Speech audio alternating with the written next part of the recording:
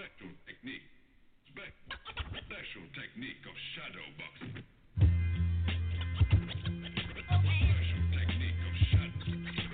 Shadow boxing.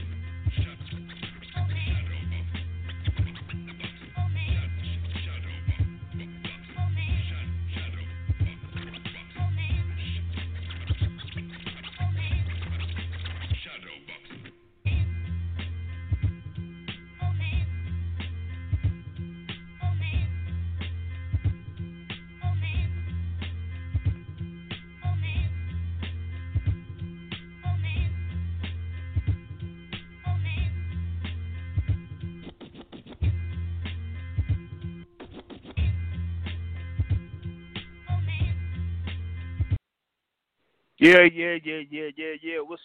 What's good, everybody? This is the March 1st, 2020 episode of the Boxing Source Radio Show.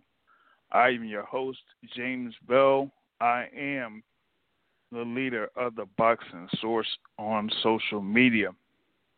You can catch boxing articles and more at the Boxing Source. .net. Once again, the Boxing Source. .net. Number to dial in, 347-237-5539. Once again, that's 347-237-5539. Press the one key to get on cue, and you'll be able to talk live on the show. We have fairly packed for tonight. Going to see if we could get in a former world champion to join us for this particular podcast, and we will also have another guest coming on to the show to speak on a few things here within the business of boxing. So we're going to get right into it. We had the events that did happen over at the Star in Frisco, Texas Ford Center, headlined by the welterweight bout between Mikey Garcia and Jesse Vargas for the WBC Diamond welterweight title. You also had as a co-feature bout, you had Khalid Yafai versus Roman Chocolatito Gonzalez for the WBA Super Flyweight title. You also had Joseph Parker versus Shondell Winters.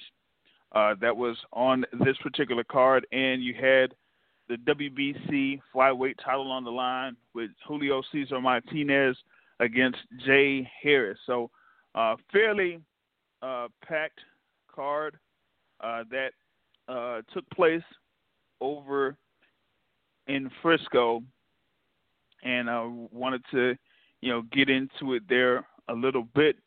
Starting off with the main event there, Mikey Garcia versus Jesse Vargas, and the thing with that is that was for the WBC Diamond welterweight title. You had Mikey Garcia, who has suffered his first loss of his professional career last year to Errol Spence Jr., and that was, at the AT&T Center. And then he had not, fought for the rest of 2019. So, he was trying to, figure out what he was going to do, what was his next move going to be, whether he was going to stay at welterweight or, go down in weight where he had won world titles, with the super lightweight division and in the lightweight division.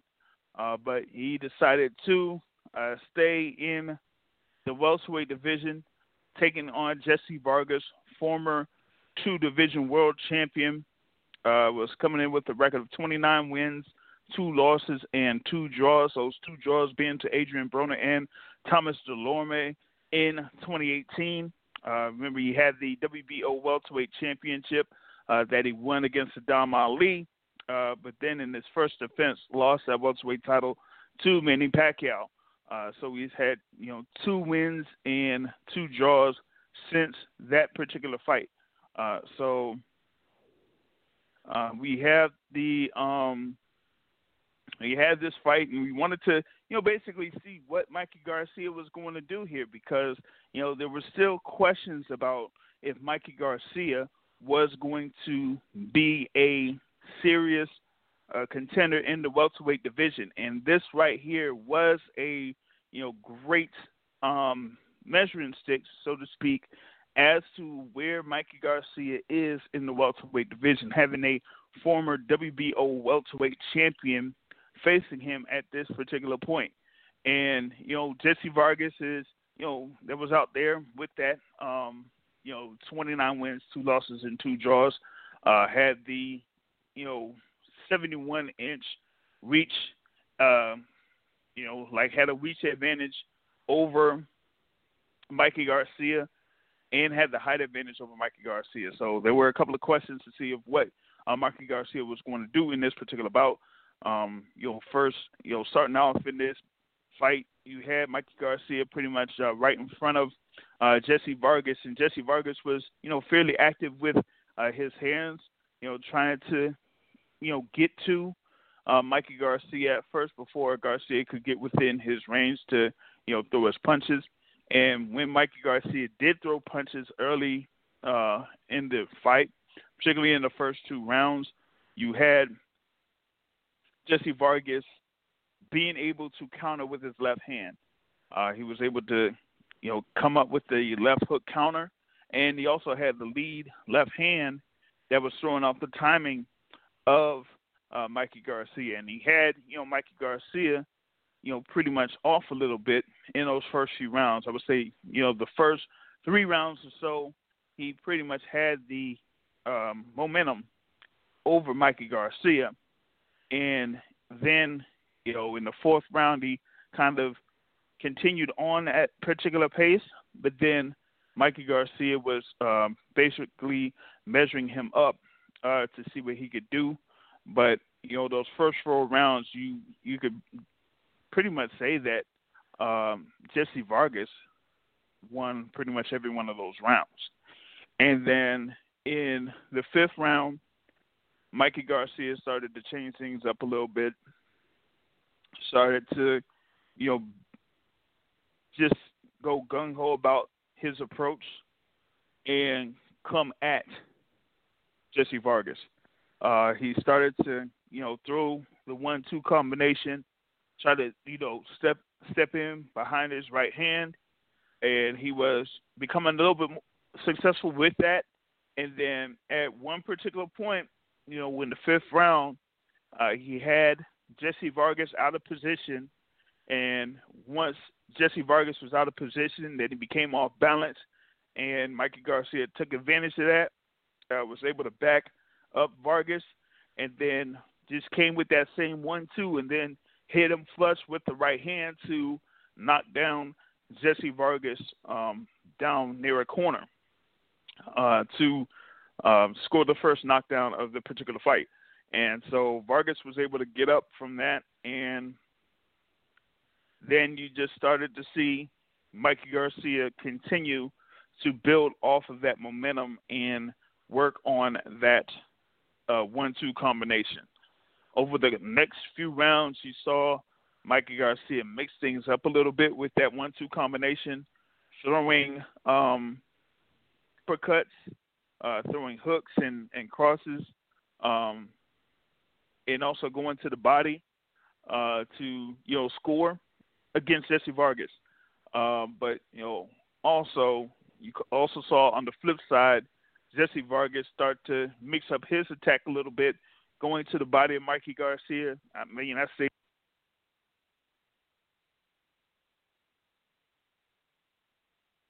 through,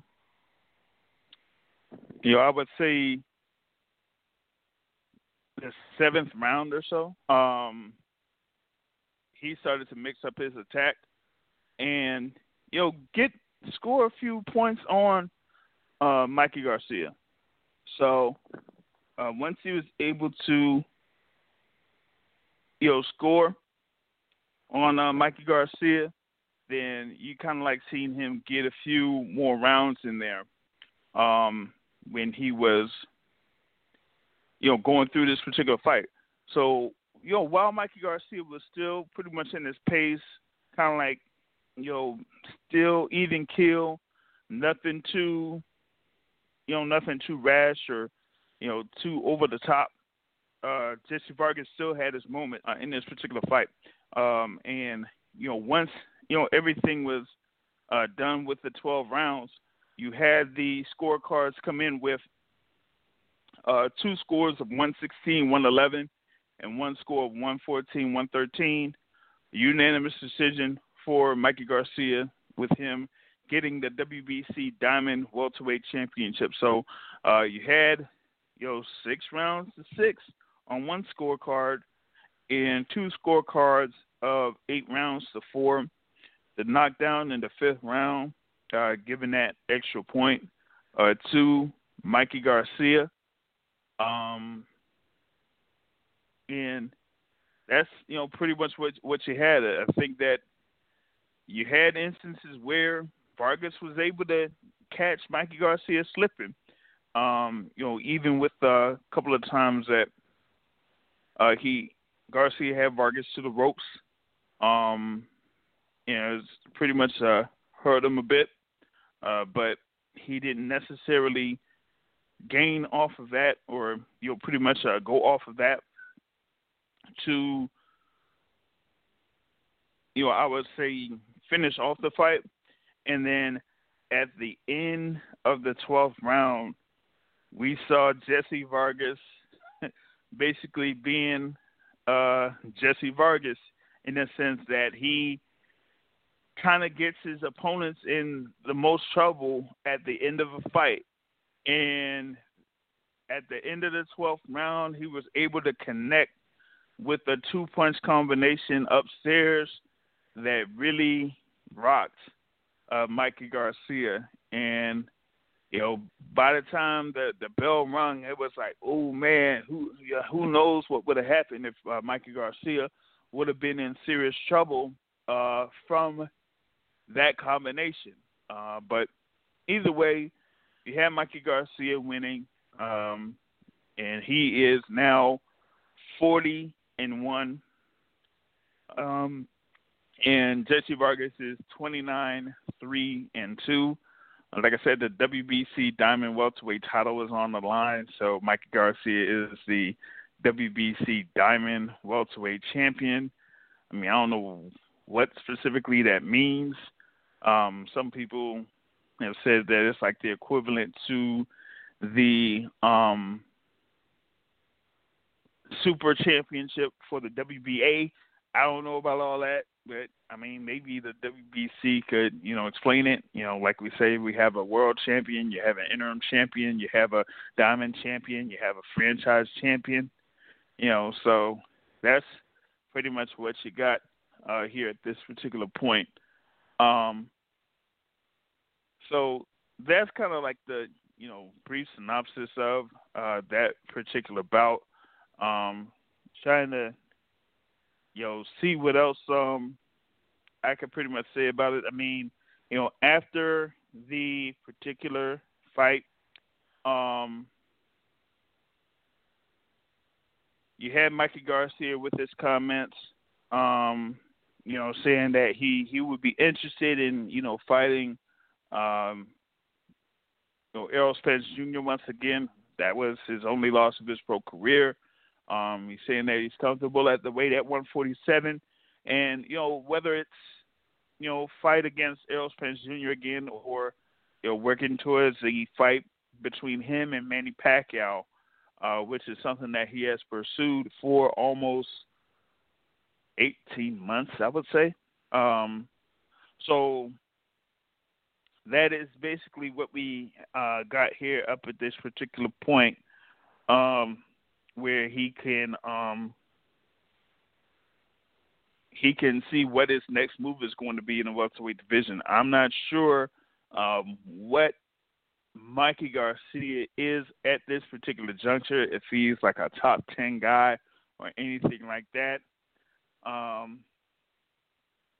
And you have, like I said, he's interested in fighting Errol Spence Jr. again. He has Manny Pacquiao again, but is he able to compete against those guys in the welterweight division? Yeah, he was able to take shots from Errol Spence, over the course of 12 rounds. He was able to take the shots of Jesse Vargas over the course of 12 rounds. But it doesn't necessarily mean that he could get, seriously buzzed by a Manny Pacquiao or by a Keith Thurman or by a Sean Porter or by a Danny Garcia, somebody like that. And that's kind of, where we're at this particular juncture of Mikey Garcia's career. So right now, that's what he's kind of working on. He's, talked with Eddie Hearn, who put this fight together for him to fight Jesse Vargas over in Frisco, Texas. And now he's going to work on trying to make the fight between Mikey Garcia and Manny Pacquiao. They're talking about possibly landing it in Saudi Arabia. Like, if people in Saudi Arabia are willing to pay that much money for a site fee to hold that particular fight, I mean, you got to go where the money is. I mean, it's not about necessarily putting it at a particular venue where you might have the most attendance or whatnot. Well, that kind of seems, to be the sensible thing to do. The more money that people pay out for the event, you got to take advantage of it. And, that money that they pay out for the site fees goes to the fighters, goes to, the people working on putting the event together and everything like that. So my thing is, if you're, willing to put up the money in order to host the fight, then there's nothing else that, could basically be done in that instance. Basically what I have in reference to that, just going into, quickly some other events, or other fights that were there. The co-feature bout, you had Khalid Yafai versus Roman Chocolatito Gonzalez for the WBA Super Flyweight Championship. Khalid Yafai was going in there with the undefeated record 26-0, and Roman Chocolatito Gonzalez with the record of 48-2. Remember, Chocolatito Gonzalez was the multi-division champion from minimum weight up to super flyweight. Had his bout where he did take on Srisaket Sorungvisai and ended up losing that his first fight of his professional career to Sorungvisai. Then had a rematch, and in that rematch he ended up getting knocked out. And so he had been trying to get himself back into the game within the super flyweight division. And when he was doing that, he had like a couple of wins, here and there. One against Moises Fuentes, and then against Diomel Diokos over in Japan. But that fight against Diokos was at the end of last year, and so he was able to put himself in a position to fight for a world championship once again. And it was against Khalid Yafai, with Yafai having his, I think it was his sixth defense of that WBA super flyweight title. And he had been defeating some guys here and there, but the majority of his defenses were against, mainly voluntary guys. So that was pretty much what we had, up until this particular point. Seeing if we could get a caller in here from the 205. What's going on? You're on the Boxing Source Radio Show. What's going on, James? This is Mike Grady calling out of Atlanta. Wait, hold on. Is this the same Mike Grady that is the vice president of the Deontay Wilder fan club? Yes, why on earth do you ask? Okay, because I was just checking up on you. Man, seeing if everything is good with you, man. But I am, currently just going through the fight card that was in Frisco, Texas, with Mikey Garcia defeating Jesse Vargas, and you had Chocolatito Gonzalez against Khalid Yafai for the WBA Super Flyweight title, where Gonzalez was able to score the TKO victory over Khalid Yafai to win that WBA Super Flyweight Championship and become a world champion once again. He just eventually broke down Khalid Yafai and then scored the knockdowns, and then, with the right hand, put Yafai down to the canvas, and after pretty much receiving a beating, the referee put a halt to the count that he had and just stopped the bout for Chocolatito to win the world title once again. So what did you think of that fight, if you were able to catch it or highlights? Tell me the other guy's last name again. Yafai? Yafai. Yafai reminded me sort of Kell Brook. Kell Brook would get off, but at times it seems ineffective. Or at least when Kell Brook stepped up to, like, the higher echelons. Like, when he fought Triple G and Errol Spence, it appeared like that. And so the guy, it just seemed like he didn't have control of his environment very well enough. And, he was throwing shots, but then he just looked ineffective times. And then I think I went to sleep on the fight. The next thing I know, Chocolatito had knocked him down, and then it was over. Yeah, the thing was,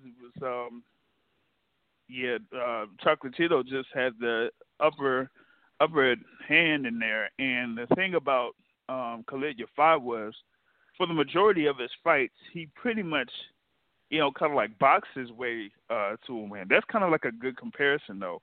Yafai to like Kell Brook, he almost like looks a little bit like a Kell Brook.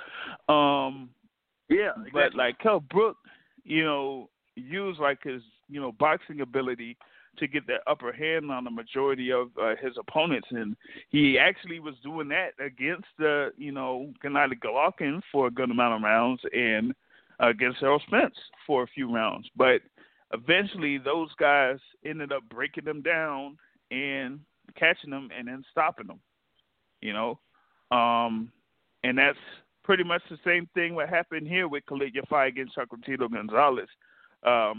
But, a good amount of people were like saying, why is Khalid Yafai trying to, go toe-to-toe with Chocolatito? Because he was just, in range with Chocolatito when he could have, used his reach on Chocolatito to keep him away.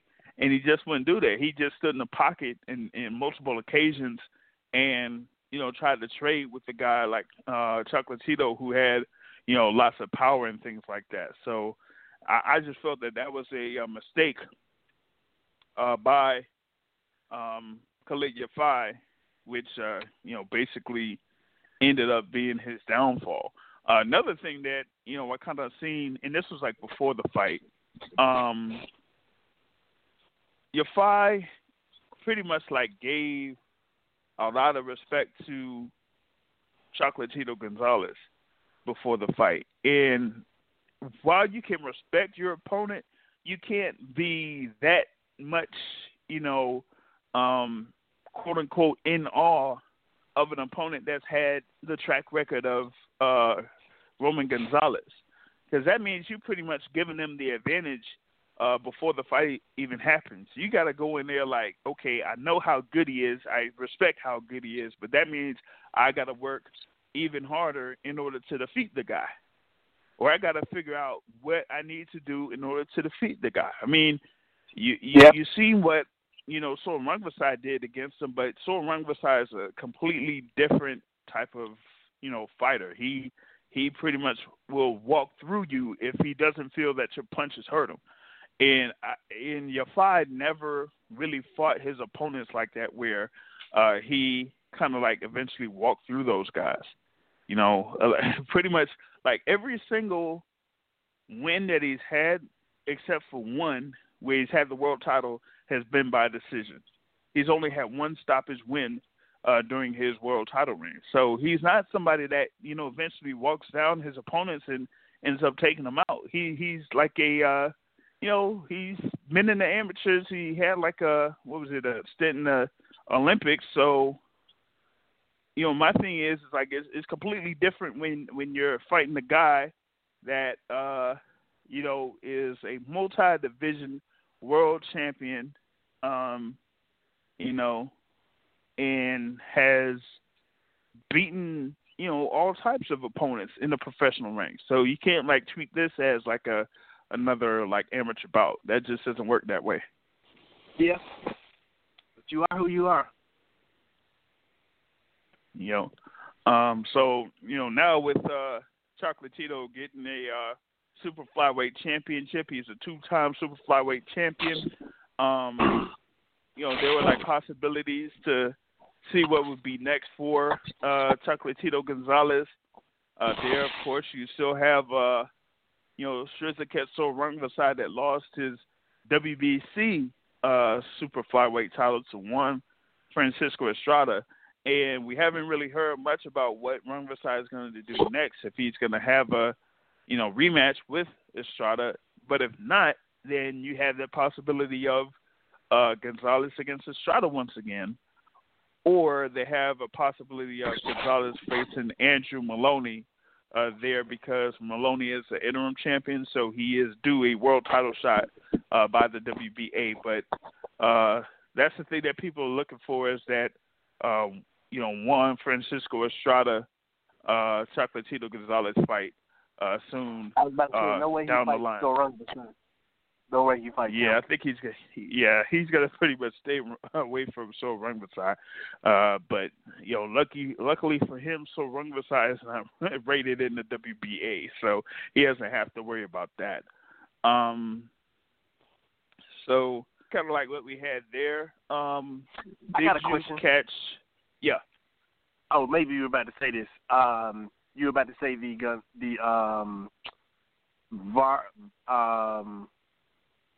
the guy who fought the guy from Ireland. Were you about to talk about that fight?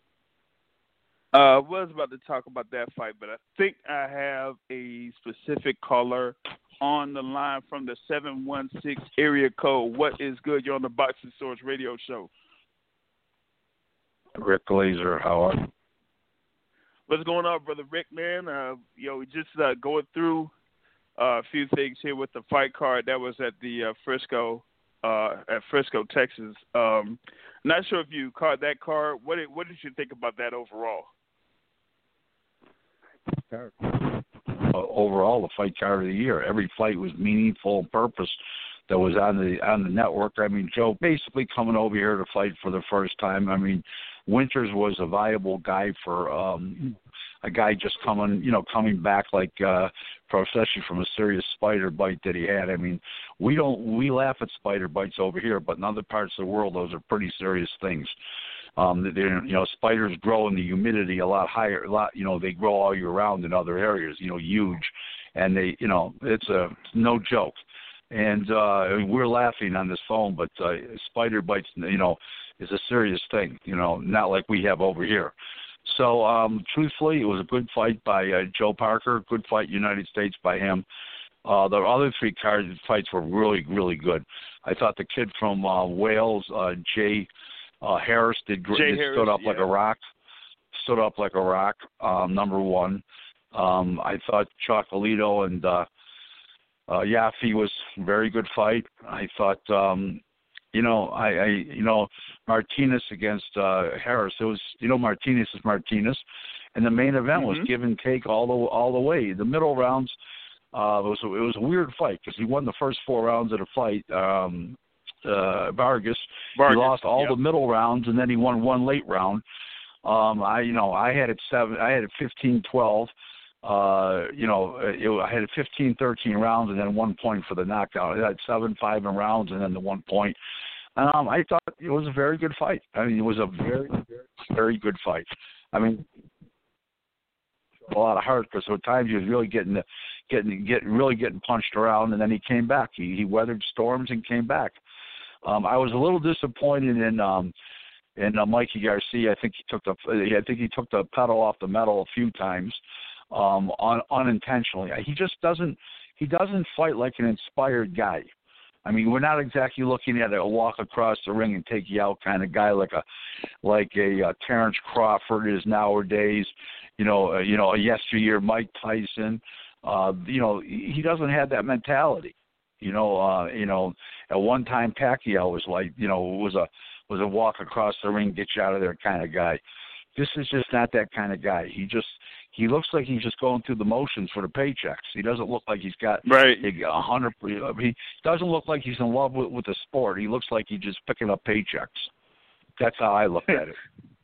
Well, the thing with Mikey Garcia is that the thing about it, they kind of like act like he's very talented, but you're kind of right in that he does kind of go through the motions, and that he doesn't do something that's like absolutely great that makes you basically say, wow.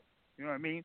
So there are times when, he could take out, some opponents, but that's like been early in his career. This is like before. Well, that's when admittedly, that was when he was fighting 135-pound guys and 130 and 126. Now he's fighting 47s, and it's a little different. Yeah, but he's not putting in that supreme effort to literally go for the knock. Be more stylish now. Yeah, he's not necessarily going for the knockout, so it's kind of like, okay, he's good with the decision, or good by getting through with the decision win. Right. Well, Michael was a great light heavyweight, walk across the ring, take you out. And then when he became a heavyweight, all of a sudden he was boxing and wasn't going across the ring to take people out. So Michael Moore did the same thing as when he went from light heavyweight to heavyweight. And with the, I think it's his marketability. And I also think when he fought Earl, he never went for it. He went through the motion to pick up a paycheck. So he just doesn't have that. There were like times where he was just like, okay, I got, I'm not really going to win this fight. Let me just see if I could, get through it, and I'll be okay. Right. And that's pretty much what it was. Right, exactly. And I'm uninspired by Mikey Garcia. I'm completely uninspired, put it that way to you. I'm inspired by Chocolito. I was inspired by the guy that lost last night, Jay Harris. I'm inspired by those kind of fighters that give it their all and come across the ring and say, I want to win this fight. I don't, by hook or crook, tough guy, slow guy, whatever, I'm winning this fight. And he's not that kind of guy. Give me Tyson Fury. Give me Ryan Garcia. Ryan Garcia walks across the ring breathing fire.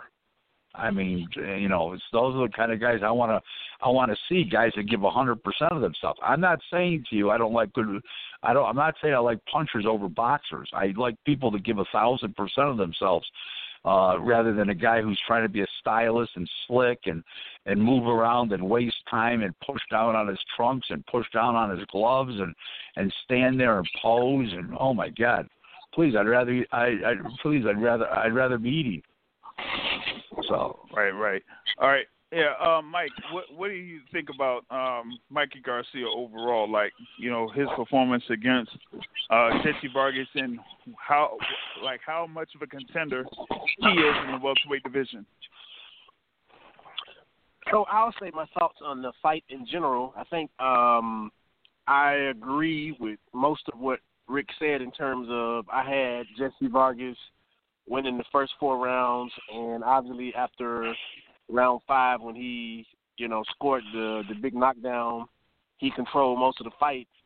And it was so weird that, Mikey Garcia was okay with, well, I'm not going to say he let Vargas do this, but Vargas threw more punches. So even in the rounds where he kind of landed the heavier shots, I had trouble scoring rounds because Vargas would throw more shots, and he would, throw more, which means he would land more. But then Garcia would, like, let's say it was one round particularly where he landed 2 big right hands, but then right. Most of the whole, round, he threw more shots. Like he landed for the totality of the round.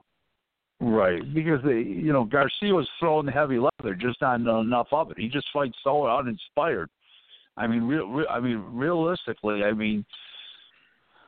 don't know. I don't see where his big attraction is. Yep. Well, technically he does a lot of things correctly, but it's not like he follows that up by, putting in power behind those punches or putting in enough speed behind those punches to kind of overwhelm his opponent. So it's like he has the skills or the technical, wherewithal to know everything, know the right thing to do in the ring. But he doesn't put it all together where he would become a dangerous fighter in the welterweight division. And so that's why I kind of say he's, pretty much an unknown against the likes of a Keith Thurman or I say he loses to Manny Pacquiao, but a Keith Thurman, a Danny Garcia, or a Sean Porter. Like, I don't know if he will be able to defeat those guys because he doesn't have what you need in order to, like you said, pretty much take out the opponent and step on the gas to take out his opponent when that opponent is in trouble. And continuing what I was saying. You go ahead, Mike. Oh, well, continue what I was saying. I think that it was inevitable for him to land, the 1-2 and possibly hurt Vargas. But had Vargas not got hurt, it would have been Adrian Broner-ish, like how he was landing more shots on Adrian Broner. But, at some point, I guess people saw the fight even. But, I think if he didn't land that big shot, he would have banked in more rounds, and Garcia would have just been catching up at the end. Because had he not got caught, he wasn't slowing down. I mean, he would have slowed down, but he would have kept throwing punches and winning rounds. Mm-hmm. Yeah. Rick. We can't hear you. I said if he wouldn't have hurt him in the 5th round, that would have been a completely different fight, all the way around, because Vargas would not have been fighting in a weakened state, physically and mentally, if he wasn't knocked down. So, no question about it, would have been a completely different fight. So, I don't know. Would have been different. Yeah, he's very uninspiring. For guys getting $7 million last night, come on, you got to give us a little more inspiration than that. Yeah. So he's got to give a little bit more effort than that in order to, justify getting like that $7 million. And the other thing was the overall interest in the particular fight. While it was, it seemed like a very good card, that thing wasn't, anywhere, near being sold out. And so I'm not sure what they were trying to do by bringing it, but can I just say something? It did 1,000 more people than they had anticipated. They anticipated. So it actually did do well. They didn't think it would do more than 10,000. It did 11. So that was pretty good.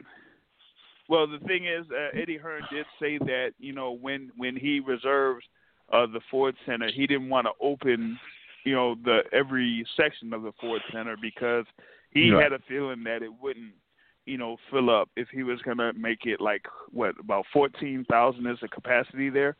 So he kind of like Right. opened 10,000 seats for this particular event. So he pretty much made off pretty well in that instance. So, but as far as like Mikey Garcia in general, I don't know if he is like kind of like a good draw to have over in Texas. I think he could have still built a few things over in California and have fights in California to like build his following, so to speak. At least that's what I feel. Well, I think you're right. But you see, the problem with Eddie is he doesn't have a man on the ground in the U.S. I've said this all along. He doesn't know the U.S. market like he knows the UK market, and this is what you get. The fight ended up in the wrong place. If he would have done that in, let's say, the StubHub Center, okay, that thing would have sold out. That would have been sold out and had for probably 30% more in tickets sales purchase prices. So in other words, instead of a $150 ticket, let's just say it would have been a $200 ticket. So just to give you an idea, so it probably would have brought in 30% more ticket prices wise, and probably got a couple more thousand people in California that it would have done in Texas. But Eddie doesn't understand the U.S. market yet, so that's why Arum does so well. And overall his shows do well, and that's the reason. He takes shows where they're supposed to be. Jose Ramirez is going back to Fresno, where he's from, on May 9th. He does shows with in Oklahoma, Omaha. 14,000 people come. Fresno, 14,000 for the other guy. I mean, that's what it's all about. And he understands the market, he knows where to bring fights. Where Eddie doesn't know because he wasn't born and raised here, and he's still a newcomer, to this this continent. Let's put it that way to it. Right. And maybe in 4 years we'll understand the market better, but he doesn't have anybody on the ground here to help him out in that category. And all the other guys around him, no one. Right. There's no executive here. There's a lawyer. There's a director of boxing operations or daily operations, or whatever they call it. But they're not executive types. They don't understand the marketplace. They're just people. They're just bodied people that do work. They're not like Top Rank, where it's like corporate America. They got vice presidents, executive vice presidents, directors of operations, and they're COOs, CEOs. They're like long-standing here in the U.S. They're their offices in Las Vegas, and they've been there for many years. Well, Matchroom Boxing USA has only been here for not even 2 years yet. Not quite like 2 years yet. But if you hire a guy from America that doesn't look like the Beatles, like he's got everybody in the office looks like the Beatles, for Christ's sakes. So in the meantime no, I'm serious. I mean, if they ever took a team portrait, except for the hair, you think they're the Beatles. I'm going to just say the guy from the Zone is pretty much what you're talking about. What's that? No, that young guy from the Zone is exactly what you're talking about. He does look like... Right. They all do. They all do. But my overall point is that that's what he needs. If he doesn't know, then hire. He doesn't have anybody. Arum's got so many guys around him. I mean, he's got 7 executives there. I mean, it's unbelievable. Where Eddie, he doesn't have that kind of operation in America. And that doesn't work. You need a guy here. You need to hire a Kevin Wynn type of guy who used to was with IMG. He was one of the top executives at Madison Square Garden. He's a lawyer by trade. Lives in the Washington D.C. area. McLean, Virginia, which is right on the edge of D.C.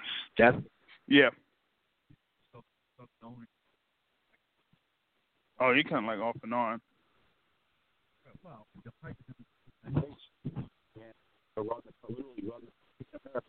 Hold on. South Africa and Monaco. Oh, we didn't get that last part. that you were saying. he's going all over continents: United States, Europe. Okay, yeah. He goes Russia, South Africa, Monaco. I mean, come on, he's going to wear himself thin. You got to have people on the ground, people that know what they're doing in each country and what's going to draw where and everything else. He just doesn't. He doesn't have it. He just doesn't. He just doesn't have it.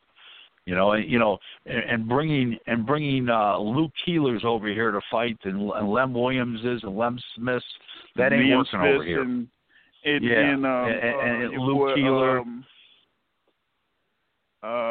Who is it? Rocky Fielding and that type of thing. Right. Nah, you can't have that. Right. Right. That's not that ain't working over here. People want to see. Over here, they want to see top of the line fighters and or punchers, one of the two. Right. Fury's different. Fury's got an incredible personality. He's a heavyweight, a humongous one, top talent. Let's not go by Fury. Even Fury didn't do big crowds the first two times he fought here without Wilder each time. The Schwartz and the Otto Wallin fight. Yeah. And he didn't do great numbers either. As far as these, what do you call it? He did on the ESPN app, Plus app. He did great numbers. He didn't do great numbers in person. So now he beat Wilder, so he's going to be a huge attraction now. But I mean, come on, guys. This is not about Luke Keelers and Lem Smiths and Lem Williamses, and this is about guys like the Mikey Garcias, like Chocolito. And these kind of fighters. I mean, nobody in life asked this. Listen. I have a ton of friends of mine that are not in the boxing business, that are boxing fans, and some of them I made boxing fans. Nobody ever said to me, "I can't wait to see Demetrius Andre fight again." Nobody's ever said that to me. You understand what I'm saying? Have they said I want to see GGG? Have they said I want to see Ryan Garcia lately? They've said that. They've said Kovalev. They've said that. A bunch of the top ranked fighters like Lomachenko and Crawford, yes. They've said that. Teofimo Lopez, yes. Nobody's ever asked me, when is Demetrius Andre fighting again? One guy had a great line. I said, you going to watch the DAZN fights tonight? He says, yeah. I'm going to watch up until Demetrius Andre comes out. So, I mean, nobody cares. He signs these guys up, and then he goes and puts them in Euro trash. That isn't working over here, guys. And that's why the DAZN numbers are not good compared to Oscar's numbers. Oscar De La Hoya's Golden Boy promotion. Forget about Joshua and forget about Canelo. Okay, which each company has. The rest of the shows, show for show, Oscar shows do better numbers on DAZN than Eddie's do. Now that just shows you that he's putting on more desirable fighters than Eddie is. Would you guys agree with that statement? Yeah, because he has the guys within the states where he could put them on and at least have some type of recognizability that people are familiar with in the states. He can't do that with guys from the UK and like every other particular fight. So here, that's what Eddie Hearn has to do. He has to do. Pretty much, even if it has to be more fights with Mikey Garcia and things like that. But he needs to, have those Devin Haney's on, have those, the Mikey Garcias on and that type of thing. You can't, bring them against a guy that's, unfamiliar with the reason why people. The reason why he's doing that is because in the UK, they don't have DAZN. They don't have DAZN for Eddie's fights. They got the Sky TV, so now he's got to make Sky TV happy. So now he's jeopardizing DAZN. He's got a conflict of interest there. He's jeopardizing DAZN. That's just what's happening. And now we got to put up with the Luke Keelers, the Luke Smiths, the Lem Smiths, the Lem Williamses, and the Luke Keelers. Nobody wants to see those guys. They can't win. They're not winning over here. They don't. The expression is they don't travel well. They're domestic fighters only. They're not world-class fighters. Right. And even so, with the world-class fighters, you're not putting the world-class fighters out here in the States. I mean, you had a chance with Billy Joe Saunders, and Billy Joe Saunders blew it. Against Demetrius Andre. He's now going to fight. He's going to fight Canelo. Right. Yeah. So he does have that. Yeah, I heard there's a rumor going around they've got a stretcher ready for him, a gurney, with his name on it. Boy, nah. If it was Dimitri Bivol, then yeah, there would definitely be a stretcher with his name on it. The other fights that were on there, included the Joseph Parker fight against Shondell Winters. I mean, Shondell Winters was, semi-competitive, but he had just, gotten into the heavyweight division. He had been a cruiserweight for a good little bit. And so Joseph Parker has that win. He looked more of like a guy that wanted to finish off his opponent. But, I'd like to see him back in with the, higher-ranked contenders in the heavyweight division. You have, the guys like Michael Hunter. Alexander Usyk Michael out there. Hunter. Yeah, Michael Hunter with a Michael Hunter. That would be a definitely good fight to measure both of those guys at their particular point of his careers, because me personally, I'm not overly impressed with Michael Hunter at heavyweight. It's saying, like you said before, Michael Hunter is – kind of like gaining up there, gaining steam and stuff like that in the heavyweight division. I was hoping that Hasim Rahman would have been able to get him. Excuse me. Are you saying I said that? I thought you were talking about Michael Hunter at one point. I did. One of our last conversations. I did that. I just wanted to make sure you did remember that. I got to congratulate you for that. Yeah. So. I mean, he did, do his thing while he was training with Andy Ruiz, but we know what happened with Andy Ruiz. I was just, kind of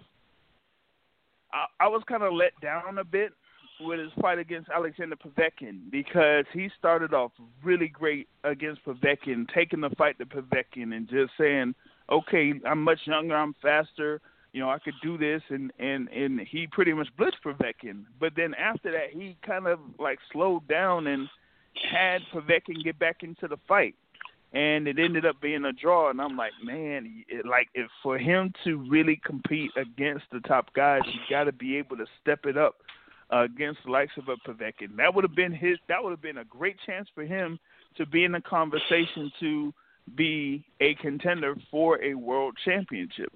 If he was able to get that win over Alexander Povetkin. Now, like I said, you may see him against Joseph Parker while Alexander Povetkin is ended up fighting Dylan White. So I'm not sure, but that Parker versus Hunter fight would definitely be good, especially with Derek Chisora. They're putting him on ice for Alexander Usyk, since Usyk keeps getting injured. So, I don't know. Mike, what you got on Joseph Parker, man? I think Joseph Parker looked bigger. He looked like stockier from what I remember seeing him. Like, maybe because the guy was coming up from, a lighter weight, but he looked stockier. And, he fought different than how he fights when he fights fat. Okay, there you go. But he fought different than how he fights when he fights the bigger guys. So when he's fighting, bigger heavyweights, he fights differently in how he fought Anthony Joshua and things like that. So he fought differently, in my opinion. Michael, you're 100% correct. He did, but the reason for that was because you were used to seeing him fight A fighters when we do see him, like the Whites and the Joshuas and the Andy Ruizes. Now we saw him fight a C fighter. And he did look bigger because he was a lot bigger than the other guy. Guy's really cruiserweight. He only weighed like 208 pounds or whatever. But also because of the fact that now he can push forward, where the other times when he's in with those bigger guys, those better punchers, and those more skilled guys, he's trying to move around more and carry and have his feet help him carry the day. Where against Shondell Winters, he was carrying the night. That's why it looked different. He kind of was tentative against Hughie Fury too when they had that fight. Yeah, he was tentative against Hughie Fury. Yeah, he must have. Somebody must have told him it was Tyson Fury. Yeah. Just kidding. Yes, because I was not really impressed with Parker on that fight, and I actually thought at the time that Hughie Fury would have won by a decision in that particular fight. That's how unimpressed I was of Joseph Parker. But the thing with Joseph Parker is that I kind of had the thought that he is not a finisher. Like, y'all were talking about the likes of a Terrence Crawford or a Manny Pacquiao that ends up finishing his opponents, while, Mikey Garcia doesn't look like he does that. I saw the same thing with Joseph Parker, that he didn't look like he wanted to just go in there and finish a guy when they're in trouble. But he was able to do that here in this particular instance, so that's kind of like good in his part in this particular case. So one they do. Yeah. Oh, I thought you were finished with your thought. Sorry. Yeah, I am. Yeah, so one of the things that I did see, the guy seemed to do very well with his infighting. I was very impressed with how he got off from the infighting. So, when they were at a distance, obviously Joseph Parker, ruled the day on that certain medium to, far out distance. But with the infighting, he was looking like a fake James Toney or something. I don't know. But he looked pretty good when he was on the inside, and then it was over with. Yeah, but listen, Winters gave 100% of himself, but he's a novice. Let's face that. He didn't start fighting until he was professional, amateur until he's 29, pro, and he was 34. He hadn't had that many fights. He was, 13-2 going into last night or whatever he was, 12-2, whatever, 12-2. And, he's a novice. I mean, he's undersized. I mean, he had every advantage in the world in that fight. I don't think there was an advantage he didn't have. So, I mean, age, everything, physical size, age, experience, power, just everything. So, I mean, he's, Joseph Parker did what he was supposed to do against a C fighter, and if Shondell Winters would be a cruiserweight, he'd be a C+. So, there you go. Next subject, guys. Yeah, now, we have the things coming up here. Well, I got to talk about this because now this has basically been a story of the following week. Like, it hasn't even been 1 week, not even 1 week, and Deontay Wilder says that he wants to have the rematch with Tyson Fury, that he immediately invoked the rematch clause, and it's seeming like they're planning to have this thing on July 18th. Yep. Oh, goodness, man. Yep. You know what they're really doing? They're cashing Deontay in. Al Heyman and Shelly Finkel are cashing them in. Game's over, guys. And that handwriting's on the wall. I doubt it. Handwriting. I doubt it. What do you mean? You doubt it? No, I doubt it. Mike, they're catching him in. The amount of money that they drew from the fight and the pay-per-view views, do you actually think they're catching him in? I don't think so. I think with 1 million pay-per-views, do you really think they're catching him in? No, that doesn't make sense. Could I do No. It has nothing to do with money. It has all to do with he's not going to win the fight. And if they really weren't cashing him in, they go put him in they go get $10 million step aside money, let him go. Wilder go fight. Fury go fight Joshua, and then have part of the deal. He gets first shot at the winner of that fight, and in contract form gets $10 million, and he goes and fights a donkey for $3 million over here, and then maybe one more donkey real quick, and get that competitive spirit back, get his confidence back, and become Deontay Wilder again. Just like Aaron did with Fury when Fury got the draw the first time. He brought him back here twice, got him 2 wins, dusted him off, and then he goes and beats Wilder. They're just cashing him in. Dominate. He's damaged goods. They look at him as damaged goods now. He took an ass whooping, an old-fashioned, old-school ass whooping he got. And in the meantime, it's sad but true. Okay, it's just exactly what happened. They're cashing him in. What happened during the fight? I'll tell you what happened during the fight. The same thing that happened in the Anthony Joshua fight. So the Tyson Fury landed a good shot on the side of Deontay Wilder's head. Deontay Wilder could not recover. That's simple. If any heavyweight lands a good shot and they can't recover, then the fight is over with, which is exactly what happened in the and you're 100% right. There's no argument there. There's no argument there. No, let me finish, Rick. Let me finish. But the thing is, the same way that, Anthony Joshua could come back and win in the next fight, Deontay Wilder can do the exact same thing. Will it be tough? Of course it will be. But you act like just because he got hit and hurt, which can happen to anyone. Here's the four differences. Now, hold on, Yep. Hold on, Rick. Mm-hmm. Rick. Mm-hmm. Let him continue, Mm-hmm. and then I got Yep. this. Yep. I got this. Yep. Go ahead, Mike. That's it. That's all. That's all. Okay, let me break this. Let me break this down for you. People keep bringing up the thing about Andy Ruiz and Anthony Joshua on June 1st, 2019. Let's break this down. Anthony Joshua was looking for an opponent to fight so that he had that date at Madison Square Garden. He eventually got Andy Ruiz. Andy Ruiz had fought against a guy that was 6'7", that had the similar amount of reach as Anthony Joshua. So they had already prepared Andy Ruiz for fighting a guy of Anthony Joshua's caliber. Anthony Joshua, as skilled as he is, always has had issues with guys that were shorter than he was. He does not like punching down. That's for one. For two, in the first 3 rounds of that particular fight, Anthony Joshua was doing fairly well against Andy Ruiz, and it ended up knocking down Andy Ruiz. With him, he ended up trying to go for the kill and then got punched in the temple, and that took out his equilibrium, and then he eventually got broken down, and they stopped the fight. Now, Deontay Wilder got hit in the second round. Hold on, got his wait, equilibrium, hold on. He couldn't No. Same thing happened. Oh, no.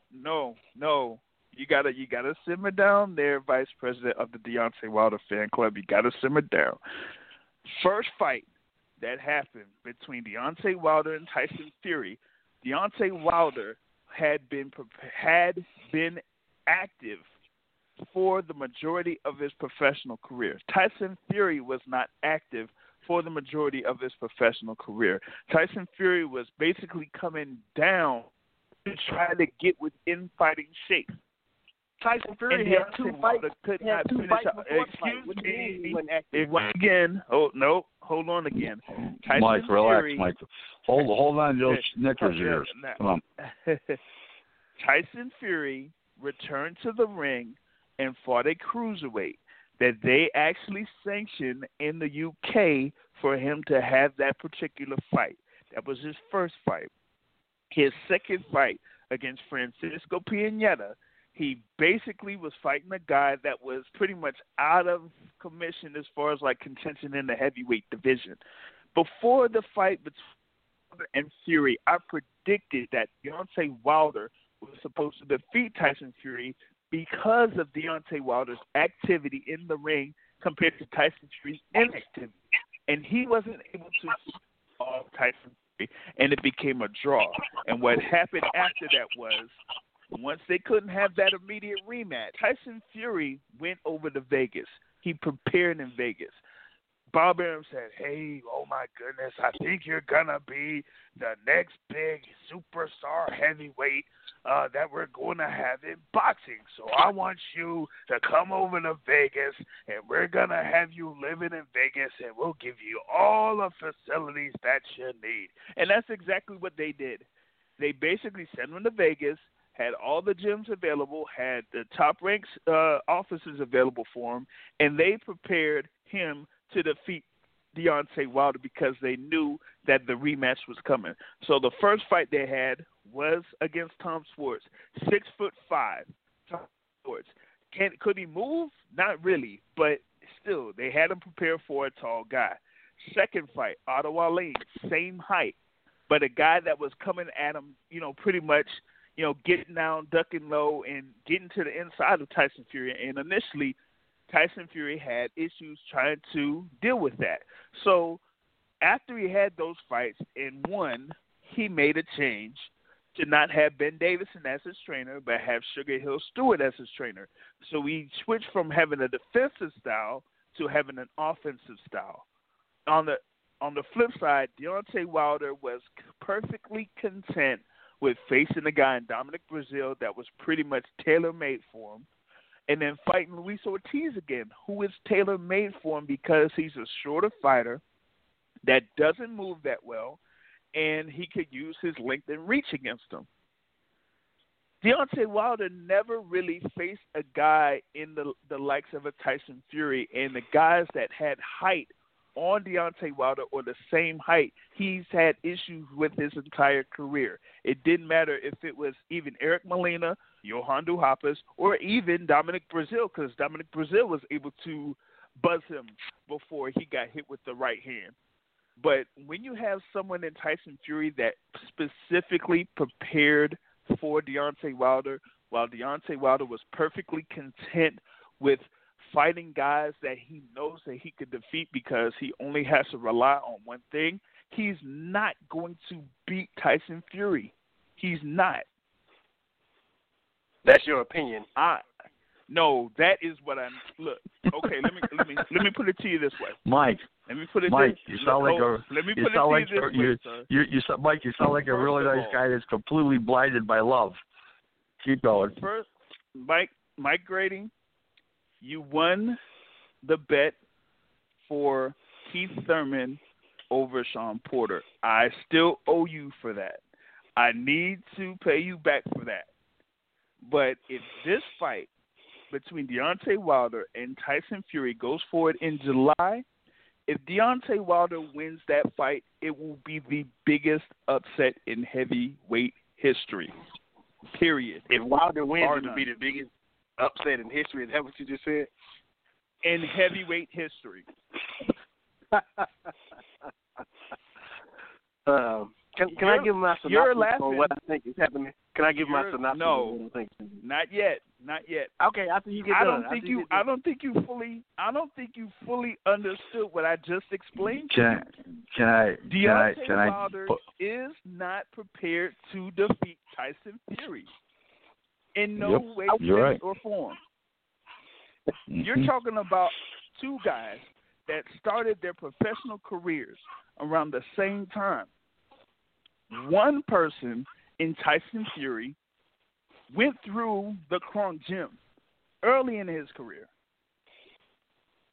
Deontay Wilder had a brief stint around the Kron Gym and around Vladimir Klitschko, and nothing came off of that. You're talking about a guy in Tyson Fury that knows the ring inside and out, knows what he could do.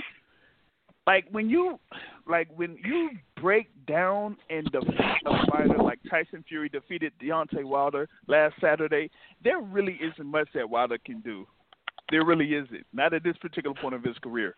He's too far behind. Well, first of all, everybody asked me why I thought Fury was why Fury would win the rematch. I says because from the original fight, the fighter that has the more athletic ability and the better ring IQ, 9 out of 10 times wins the next fight, wins the rematch. Now the guy who does the knocking out in the second fight, normally the third fight he knocks the guy out quicker, 9 out of 10 times. So I'll leave those long time statistics there with you guys. I mean, he's not. There's no way that Deontay Wilder's he's now damaged goods. He won't be as fast. He's going to lose some of his power. And I did say he's going to lose some of his power. Please don't come back with the argument that the fighters don't lose their power. They do, because they lose their snap and their punch, and they lose their balance. And when they lose their balance and they lose their snap and the punch, they lose a lot of their power. Okay, so please don't tell me that they don't, but they do. I've read enough over the years that people make that mistake, that they say, oh, you never lose your power. Yes, you do lose your power because of the fact that your balance isn't as good and your hand speed's not as good, your reflexes are, so you can't land with the same velocity because you can't get your arm out there fast enough, your hand and arm out there fast enough, and you don't have the balance to lay into the punch. So I disagree with anybody who writes that. They're moronic when they say that. I laugh. Mm-hmm. It's unbelievably funny. Whenever you're ready, James, I can give my rebuttal. Because I do have a question for you. So, but go ahead. You sure? You sure? So go ahead. I just have my question. Oh, okay. What I'm seeing, which is what I've always seen, people who were discontent with Deontay Wilder from the beginning, which is there's no way Deontay Wilder should be where he is due to his lack of skill. He only has one thing.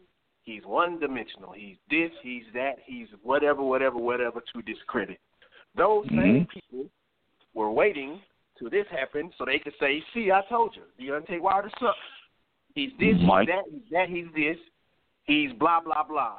When we all know that there's not a lot of shame in getting beat by arguably the number one heavyweight fighter at this time, the best fighter at this time, and any person can beat another person at any point in time. They all can beat the other person. So Mike, it's you're not like, using the theory. Hold on, Rick. It's not like they can't beat each other. But what people have been doing was trying to discredit this man from the beginning. So now that he has lost,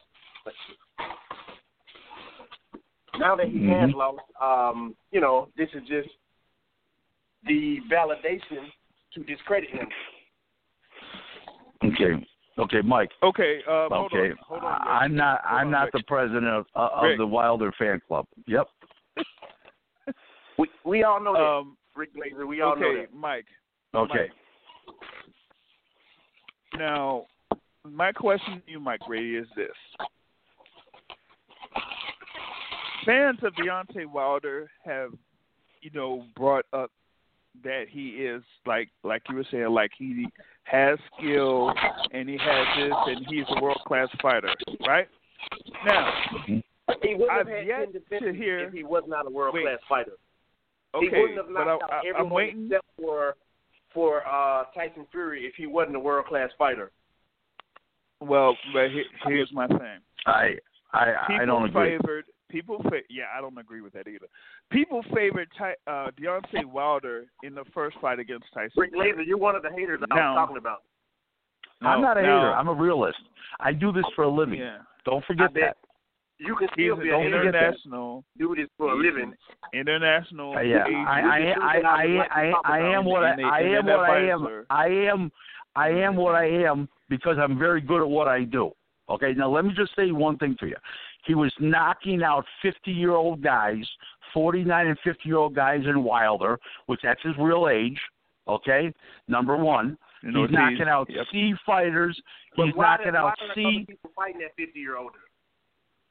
What's Why that? is Deontay Wilder the only one fighting that 50-year-older? Because that 50-year-older will beat 90% of these heavyweights out. I have a question for you. I have a question for you. What you name me? If he's the boogeyman Ortiz? Tell me the best fighter he ever beat. I'm waiting. There is none. What I'm saying is that people are not fighting. He doesn't. Because there's no money. Because there's no money. There's no money. No, not even that. I know. I've brought this up before, Rick Glazer, and I know that you tried to defend Ortiz in reference to him being a southpaw and people having to pay for, training and all of that. But I'm going to just put it like this right here. Luis Ortiz has had 3 different promotional companies that he has been under within 1 calendar year. Now, you're talking about somebody is ducking Ortiz. I want to go back to 2016 when he was just signed to Matchroom Boxing, and he was preparing to fight Malik Scott. Before that fight, Dylan White called him out. He said, you know what, I'm willing to face Luis Ortiz, and if Malik Scott can't beat him, then I'll step up and do it myself. After the Ortiz-Scott fight, they had another fight card. It was the fight card headlined by Anthony Joshua against Eric Molina. In that fight card, you had Luis Ortiz against Dave Allen. David Allen, right. And then, and then you had Dylan White against Derek Chisora. Luis Ortiz stunk up the joint against Dave Allen, and you had Dylan White defeating Derek Chisora. Dylan White was ready to fight Luis Ortiz because he wanted to position himself to be the Eddie top Hearn contender couldn't sell for it. the WBA Eddie title. Hearn couldn't sell it. That's what happened. Well, not only couldn't he try to sell it, even though Dylan White still wanted the fight. What ended up happening was Luis Ortiz ended up signing with him in March of 2017. And the reason why So he had any to possibility is because when Eddie Hearn signed him, they did that to pretty much put him on ice to make sure that he would not get anywhere near Anthony Joshua. Because we all know he signed with Eddie Hearn to get a fight with Anthony Joshua. Stop it, Mike. And Stop they it. made sure that Kool-Aid. that did not happen. Kool-Aid. Stop it, Mike. Stop. Stop it. Please. First of all, everybody in boxing knows how old Luis Ortiz is. Please. What does that have to do with him? But I'm not even. Anthony Joshua? Look, no. It has nothing to do with that. He is not. He was not put on ice. You know who was put on ice? Andy Ruiz was put on ice after the Joseph Parker fight. That's who was put on ice. That's number one. Number two, Luis Ortiz, in March of 2016, when he was with Golden Boy Promotions, he fought Tony Thompson in the D.C. Armory. He was slated to fight somebody else for the interim or to basically be the mandatory contender for the WBA title. He wouldn't take that fight. There were 2 times that they were trying to make that fight. He wouldn't take the fight for the money or whatever. Eventually, he got out of the contract with Golden Boy Promotions. Then he signed with Matchroom Boxing. It didn't take them but 1 month for them to put him in the ring against Malik Scott. And they tried to sign with Top Rank. You know when he left Matchroom. You know what Aram said. You know when he left Matchroom. You know what Aram said. Why do I need him for? He's almost as old as I am. Keep going. But here's the thing. Like I was saying, once he was signed to Matchroom, they put him in the ring immediately against Malik Scott. Then they put him in the ring 2 months. It wasn't even but 2 months for his next fight against Dave Allen. It was a build-up to fight White, and he shit the bed in both fights. He shit the bed in both fights, and nobody wanted him over there. He couldn't, and he couldn't sell the fight. And I don't really want to hear anything about Ortiz being put on ice to fight, so he wouldn't fight Anthony Joshua because here's the thing too. Before Joshua even won the title, he wasn't even the WBA World Champion yet. He wasn't even the WBA champion. So that's number one. Number two, the WBA was the one that made the decision to have Anthony Joshua fight Vladimir Klitschko for that vacant WBA super title. So if there was anything that Ortiz should have done, he should have filed a complaint to the WBA. But he didn't. He didn't say anything in reference to Eddie Hearn or Anthony Joshua while they had that stuff going on. They knew about what they were going to do for months and said nothing about it. They knew that Anthony Joshua was going to fight Vladimir Klitschko if he defeated Eric Molina in December of 2016. And he was part of that. If you thought that there was any type of foul play going on, why would you even participate in the card? As a professional boxer, why would you even participate in something like that if you feel that they are trying to put you on ice so that you wouldn't fight a guy that they have? Why would you even deal with them? Can I answer that? Go ahead. All right. I'm going to answer that by saying enough of us pulling straws. The fact of the matter is it is very unfortunate that we always move the mark when we talk about Deontay Wilder. Deontay Wilder is blah, blah this, is blah, blah that, all the negativity in the world. But when he exceeds marks, people move the mark on him. So now, let's say a mark he met, over 1 million pay-per-views. Now what I hear are 875,000. 875,000 pay-per-views. 875,000 pay-per-views because of I heard two Bob things. Arum say 1.2 million. That's what a newspaper. 875,000. You believe Bob Arum when it comes to when it comes to every other number that he gives, nobody questions him then. Why are we questioning him now? Yeah, every reporter is reporting 850. Okay, I'm saying 875. You're arguing with me now. Every reporter reported 850. I'm telling you, who did 875? Now I'm a liar. Come on, please, Mike. Come on, Rick, stop drinking Kool-Aid. What I'm saying is, the number I'm quoting is from Bob Arum, which is 1.2. That's what I'm saying. Well, that's what you're quoting. But what did Dan Rayfield say? What did Keith Idec say? What did who is it? Mike Coppinger. Mike Coppinger. All of them. Steve Kim. Steve Kim and Dan Rayfield worked for ESPN, and they both reported 850. He did 875. So 875 and 850 are awful close. We're not going to argue.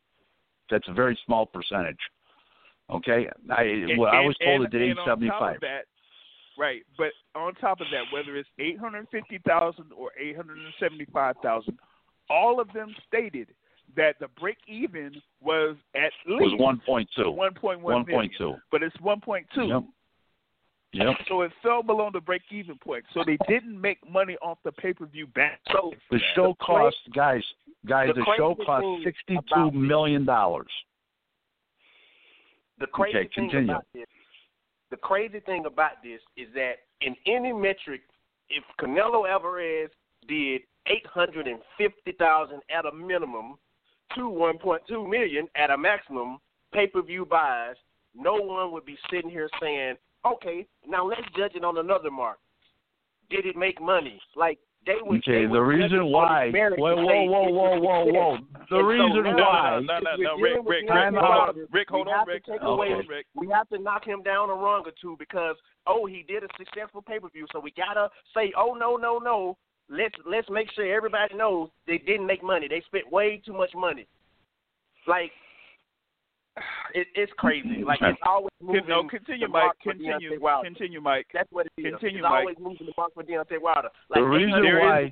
No, hold on. The reason. Time out. Rick, hold on. No, Rick. Go ahead, Rick. No, let Rick go. Rick no, the reason. I'm going to go in this. Okay. I'm going to go in this. Okay. I'm going to go in this. Fire away. Mike, what you got to realize is that this pay-per-view is being compared to only one real particular pay-per-view that's basically had this same type of magnitude, and that is Floyd Mayweather and Manny Pacquiao. Every other pay-per-view did not have two specific networks putting their money, time, and resources toward this event.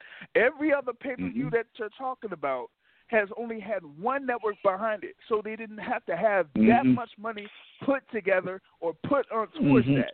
So when you're talking about a Canelo Alvarez, only HBO is putting their money into it. Only HBO is putting their promotion into it, and they don't have the reach that a Fox and an ESPN has. That's for starters. Mike. Second, Mike, Mike, you don't sound like a NASCAR fan. So let me tell you something. February 16th, they had the Daytona 500. The whole Daytona 500, which came on the air at 12 o'clock, that went off the air at 7 o'clock at night, was like an infomercial for the Wilder Wilder Fury pay-per-view. It was like a huge infomercial, the Daytona 500. So there's how strong the Super Bowl had 3 ads for Wilder and Fury. I mean, they had a whole week of devoted programming on both networks, every platform they had. Both of them had everything. The whole country was like, my mother mentioned to me, oh, my God, this fight is so big. Everywhere you see, read, it is. My mother's 80 years old. My mother didn't even know the name of the 2 fighters before the week started. Never heard of either guy. She's not a fight fan. Why are we demeriting him? Why are we trying to diminish him then? Nobody's diminishing. Nobody's diminishing. What we're doing is we're telling you the actual thing that is going on within the business of boxing. You got to understand that you're not getting moving the mark. Okay, here's my Every thing. time he has some success, you move the mark. You're getting emotional, Mike. You're getting emotional. We don't move marks. That's what I'm telling you. What you're doing? Okay, wait, hold on. What is there? He gave what you a is big any fight, point of what I stated? Stop it. Stop it. First, in he any can point, eclipse what 300,000 in any pay-per-views. point- He eclipsed 300,000 Okay. pay-per-views. Now we're talking about. Hold on. Stop right now. Stop right now. I'm putting a stop to this. I'm putting an absolute stop to this. And I'm going to break this down as simple as I possibly can. Pay-per-views that we're talking about, whether it's Canelo Alvarez as part of a pay-per-view, whether it's even Terrence Crawford being involved in a pay-per-view, that's being done through a single network, whether it's Showtime or it's HBO. That's it. Whether you had Floyd Mayweather involved in a pay-per-view, for the majority of those pay-per-views, they were just Showtime. Before that, with any other big event that was on pay-per-view, it was with just one network. That is it. We hardly had any instance where you have two different networks being involved in putting a pay-per-view event together. And when you do have something like that, that takes a lot of money for them to put in the resources to back the advertisement that's being done for that. We could make a comparison, very easy comparison. The first fight between Deontay Wilder and Tyson Fury did 325,000 pay-per-view buys. Showtime didn't have to put in that much resources in order to push that particular fight. So while that number was low or considered to be low, they still made money off that because they didn't have to spend too much money on resources. Now, following that, you had Deontay Wilder going forward and going into a fight against Dominic Breazeale that was on regular Showtime. And after that, going against Ortiz that was on Fox pay-per-view. Why? Because Showtime couldn't put the money and the resources behind all of that to say that they are going to make money off the back end. These networks aren't in this business to lose money. They're not. So Showtime said, you know what? We've already put in so much money for Deontay Wilder to fight Dominic Breazeale on May 18th, 2019 at the Barclays Center, when we know that he's not going to be enough of a draw in the gate and not get the viewership for us to make this money back. So we can't invest in him again, regardless of who he fights. We just can't do that. So that's why they ended up letting him go and having that fight between him and Luis Ortiz be on Fox pay-per-view, because Showtime didn't have the money that they wanted to have, or they didn't want to spend the money on their budget in order to cover that particular pay-per-view and the purses that were due to Deontay Wilder and Luis Ortiz at that point. So now you had Wilder Ortiz 2 on Fox pay-per-view, and they're showing it on FS1 tonight again. And what did that get? 275,000 pay-per-view buys? That's pretty much it. So Fox ended up, most likely, they may have lost money, but at least in that instance, Fox didn't have to really invest that much into that particular event because they didn't spread out the resources as much for that particular event like they did for this fight between Wilder and Fury in the rematch. They put in months of promotion for this particular fight. Then they put in lots of money into this promotion by putting it on paper, by putting in the commercials in the Super Bowl, by putting in commercials on the Daytona 500. ESPN invested in it by having Tyson Fury appear in College Game Day before the college football playoff. They put in lots of money for this. So, yeah, the thing did 825 or 850,000 or 875,000 pay-per-view buys. But when compared to what they needed to do in order to make money, that's a failure, an absolute failure. You needed to have it be 1.1 to 1.2 million at minimum. They were making this as the biggest heavyweight fight in over 20, 25 years. You can't have that type of numbers in this instance. It just doesn't work. And now, yeah, maybe because of it being in this type of era that you have the whole streaming thing and people streaming and all of that, then maybe it was successful. But when you're not making money, it's not making sense. That's what I mean by that. Now we're going to have both of y'all back on here. So y'all can go ahead and continue. Well, I got to cut off. I want to finish up this way, okay? And I've said this all along from the beginning. Wilder can't box a lick. He can punch, and it showed up when he fought an A fighter, and it's going to show up even worse for him on July 18th. That game is over, and should wait. Should step aside money.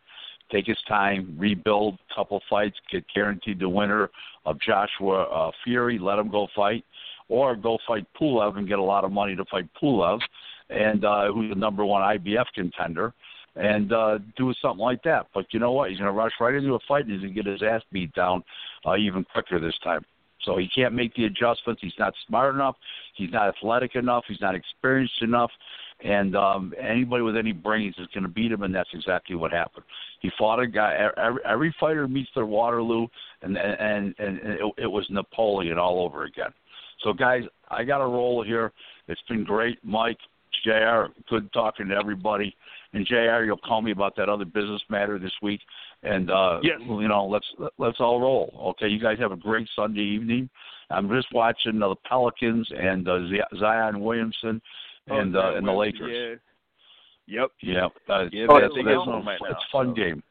Fun game, guys. Well, I'll let you guys go. Mike's been a pleasure. Thanks, guys. Yeah, thank you, Rick. Thank you for coming on. All right. So, Mike, now that, you know, I've broken down this whole thing, when it comes to pay-per-view, like, you've rarely had any type of event that had a joint pay-per-view type of presentation. And when you have that, there's so much money that's invested in trying to get that stuff off. So, yeah, like I was saying, while it did 850 to 875,000 pay-per-view buys, all of those guys want to make money when it all comes down to it. So, for some, it may seem like it looks successful, especially with it being the highest, you know, amount of pay-per-view buys in a good amount of years. You know, pretty much maybe since Pacquiao, not Pacquiao, but Mayweather versus McGregor, you know.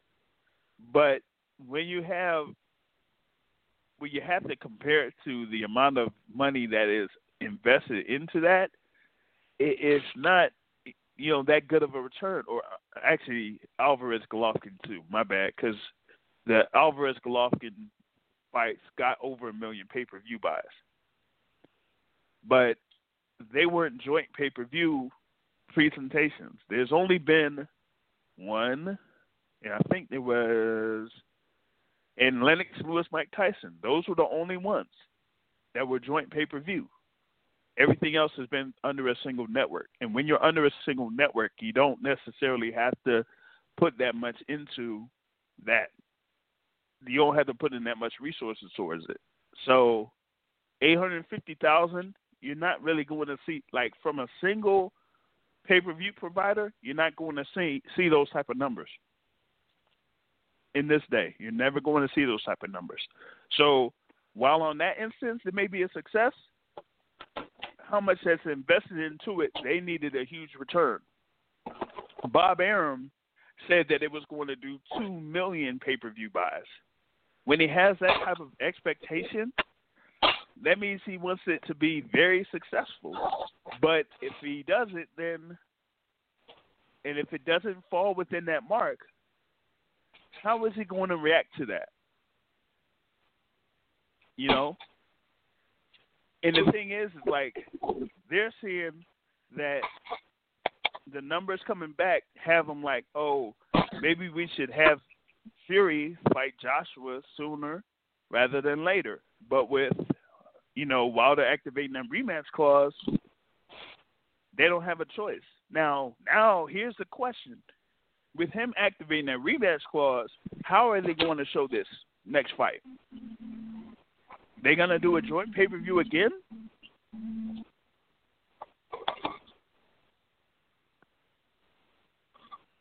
After losing money? I don't. That's a big question. Because if they've lost money all across the board, why would they want to go forward and try to do the same thing once again to lose more money? That wouldn't make sense on their part.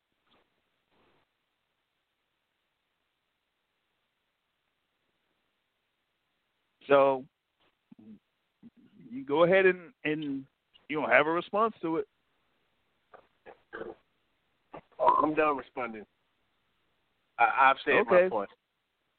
Okay. We can talk about something else. And moving forward, we have next Saturday heavyweight bouts headlined by Adam Kownacki against Robert Helenius. Adam Kownacki undefeated 20-0. WBC contender, pretty much waiting to see if he could be put in position to fight for the WBC title.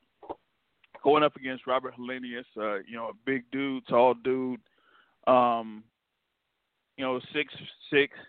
but lost against Joe Washington, who got knocked out by Charles Martin, and both Washington and Martin lost to Adam Kownacki. So, kind of figures that Kownacki is heavily favored in this particular bout. That's next Saturday. So that is the main event over at the Barclays Center. You have Efe Ajagba going up against Razvan Kajanu in this particular card, and Frank Sanchez against Joey Derechko for a minor heavyweight title in the WBC. So that's coming up on March 7th, and then March 14th, you're going to have Shakur Stevenson going up against Miguel Mariaga to defend that WBO featherweight championship there. And, still up to this particular point, I don't see any other matches, that's part of that card, man. I'm not liking the looks of all that right there. I'm seriously not liking the looks of all that. So that's what we got coming up on the schedule for boxing. Any thoughts on those fights coming up? Kajanu is the guy who fought who last? Razvan Kajanu fought Joseph Parker, and he's fought Luis Ortiz. But his last fight, I don't know what his last fight was. Well, no, those answer my question. So when he fought Luis Ortiz, it went to like middle rounds, right? At least. Razvan Kajanu, no, I don't think it went past 3 rounds. Ajagba is favored to knock him out early or something. Yep. Put it this way: okay. He fought Joseph Parker and lost. He fought Luis Ortiz and lost. He fought Nate Gorman and lost, and he fought Daniel Dubois and lost.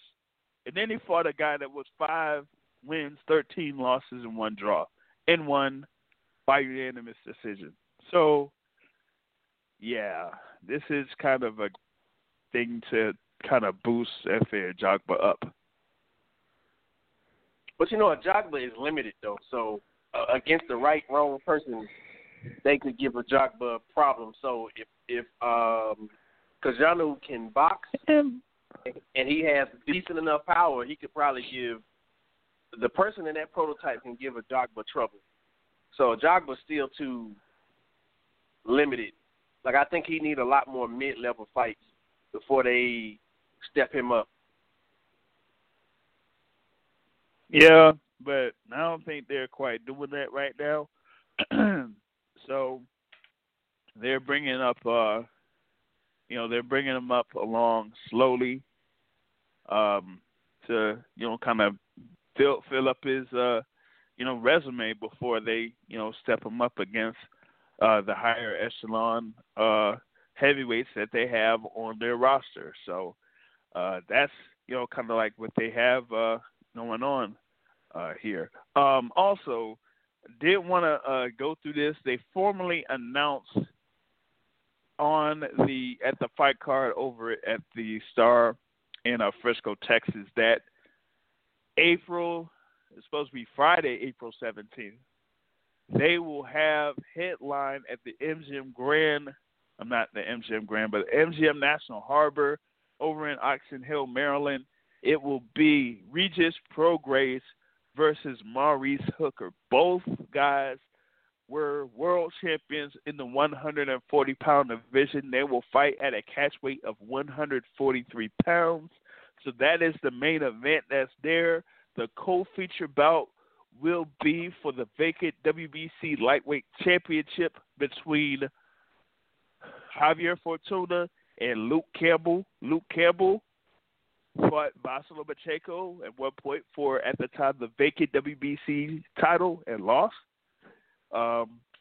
Devin Haney had the belt, but in his first defense, he got injured, so he's champion in recess, and they made this fight for the vacant WBC lightweight championship. And the fight below that will be for the undisputed welterweight championship in the female division. You're going to have Cecilia Brækhus defending those titles against Jessica McCaskill. McCaskill had a great fight at the MGM National Harbor against Anaheem Sanchez. And, of course, it's Cecilia Brækhus, who is the longtime undisputed welterweight champion that will make her defense over there in the MGM National Harbor. And I'm hoping that Claressa Shields makes an appearance there. I will make some arrangements to get her to come over to D.C. so that she can step in the ring and call out Cecilia Brækhus if Brækhus ends up defeating Jessica McCaskill in that particular fight. And McCaskill's a real fighter. So I don't know. I don't know. She might have some issues with this one. She might have some issues, but that's most of the fight card that's happening on April 17th, and that's a stacked fight card. Man, I can't miss that fight card, man. I can't. Like those three fights alone are too good for me to miss. There are going to be a few other fights that are on there, including one guy that I don't know that Eddie Hearn likes too much over in the welterweight division, but hasn't really done anything yet. So that's what they got for MGM National Harbor there. So any thoughts on those three fights that I mentioned? I'm strongly thinking about coming down to that fight card. I agree with you. Those three fights are, worth seeing live. Definitely seeing them on TV. But I think definitely the main fight should be a good fight. Both of those guys come to win. Both of them had, very upsetting losses, to lose their titles and stuff. And, I think they both want it back. So they're going to come out there and try to win. What was the other two fights? Brækhus. I think, watching that fight is cool. I haven't seen the other girl. If I have, I forgot how she fought. But I think that should be a good fight as well, too. And then what was the third fight? It is Javier Fortuna versus Luke Campbell for the lightweight championship. Yeah, definitely. I mean, like all those they should be good fights. Nice fights with decent action. And if all the rest of the fights on the card are like that, then people should definitely be thoroughly enthused. And this is not one of the not one of the DAZN cards that people think about as snooze fest. So, and I think that last card was probably one of the better cards that I've seen too, in terms of action and stuff, or competitiveness. I'll say that. Right. Yeah. In a sense, yeah. Like the one with Martinez and Jay Harris. That was a very good. That was a very good fight, even with Martinez kind of blood, getting forcing Jay Harris to have a bloody nose early. Harris was so competitive. What was the name of the blow-by-blow person for the DAZN card? Man, I don't know if it was Brian Kenny or not. I forgot who the announcement team was. I was there, so I couldn't. Yeah, I didn't like him because I literally had to cut the shit off when I was, scoring the Garcia Vargas fight because he. Oh yeah. Who was the guy? Sergio Mora. I think Mora was there too. No, Sergio Mora.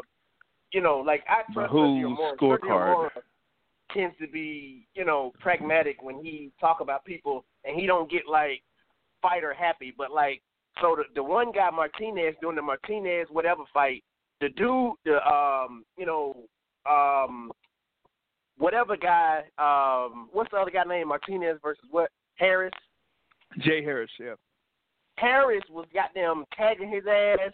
He was doing good work, and I'm thinking, Harris is looking good, And it wasn't until, he wasn't going to win the fight in terms of the scorecard because they definitely like Martinez. But the dude was what's the name? Is just doing this and doing that and just, having his way. And I'm like, what the fuck is he looking at? Harris was holding his own. Sure, Martinez was throwing big shots, but right. Martinez will be in trouble when he fight a motherfucker who can actually punch because he does not jab. That's why he doesn't Harris jab. He just off. puts his hands up. Yeah, that's why Harris was getting off because he didn't jab. And Harris was throwing 2, 3, 4 shots and landing clean. He just couldn't punch. That's all. He just didn't have that much power. And so right. The dude also was saying the same thing when it came to Garcia and Vargas where Vargas came out and was tagging Garcia, and then, he was making it seem like Garcia was this and that and this, and, pretty much not giving Vargas his props in terms of Vargas, literally winning the fight. And so once Garcia knocked him down, he was just like, oh, he's dominating the fight and doing this and doing that, which he was winning the fight, don't get me wrong. But even in the later rounds where Vargas was throwing more punches and Garcia was kind of landing the bigger shots, but it was only far in between, he's still acting like Vargas wasn't making the shit competitive and wasn't, throwing more punches. So, yeah, that dude I don't like. I had to literally cut the shit off because, you know how you get swayed by just hearing him, and he just kept being so pro Garcia and pro Martinez, and it was just dude, shut the fuck up. Stop giving your opinion. Say what the fuck is happening and stop swaying the fucking audience who don't know better. Because if you would have heard him announce the fight, you'd have thought that Vargas just got, annihilated or something. It wasn't a good fight. Sure, I had Garcia winning, but it was a close competitive fight. And literally the knockdown is what made it not be a tie or, something like that. It was that knockdown was the difference. But it was a unanimous decision, a close unanimous decision because of the knockdown. Other than that, it would have been either a tie or it could have went either way, So, yeah, that dude, I didn't like that guy, whoever he is. Yeah, it's I think, it was just bad. Yeah, you usually have it bad, man, because, one of the things that, was a complaint for, for HBO was they had the thing with, Max Kellerman and Jim Lampley, and they people just didn't like that. They were just completely siding with one particular fighter, and it seems like they're doing this thing here, like it said. You had who was Brian Kenny, Sergio, like I said, Sergio Mora and Chris Mannix. Now, a lot of people don't like Chris Mannix. If he was on there, then I know a lot of people that don't like Chris Mannix. Chris Mannix is the guy that reports on everything that's almost tabloidish. So, and yeah, okay, I will go ahead and call him out on wax. people say that Chris Mannix is a guy that likes to put out content where he wants to be first instead of wanting to be right. And the biggest example of that was the whole thing where there was a so-called incident between Adrian Broner and Gervonta Davis. And he swore up and down that they had an altercation. And both of them clearly stated that that did not happen. And yet, up to this point, he still hasn't said anything to take back that statement that he made that those two guys had an altercation. He never has apologized about that. And one of the things is, like, for a journalist, you're supposed to have, like, some type of integrity. And if you, like, post something or report something that's basically false, you gotta point out that it was false, that you gotta admit that it was false. And we haven't seen him say that it was false yet, or at least not in public. So someone like Chris Mannix, like, a lot of people don't like him because he, it's not like to the level of what you have with HBO where he's increasingly favoring a certain fighter. It's not just that. It's posting stuff on there that is not accurate at all and then not point out that it wasn't accurate and correct himself. If you don't correct yourself, then you can't really be, trusted or a valid journalist or an announcer or anything. So that's the thing with Chris Mannix on this own. They gotta drop him. He talked about, guys like Roy Jones and people asking about, when Roy Jones could be on, one of those teams or something like that. But it seems like he may have had like a no compete clause that went past the expiration of HBO boxing. So he's still, not able to be on any team, regardless of if it's, DAZN or through ESPN or, through Fox or Showtime. He can't, be on those yet until that runs out. But that's somebody I'm waiting on, seeing if they could, basically be on an announced team. So I'm waiting on that. That's pretty much what I got here so far in this particular episode of the Boxing Source Radio Show. I was hoping to get, someone on, but they seemed like they weren't able to connect with us, so we're going to try that on another date.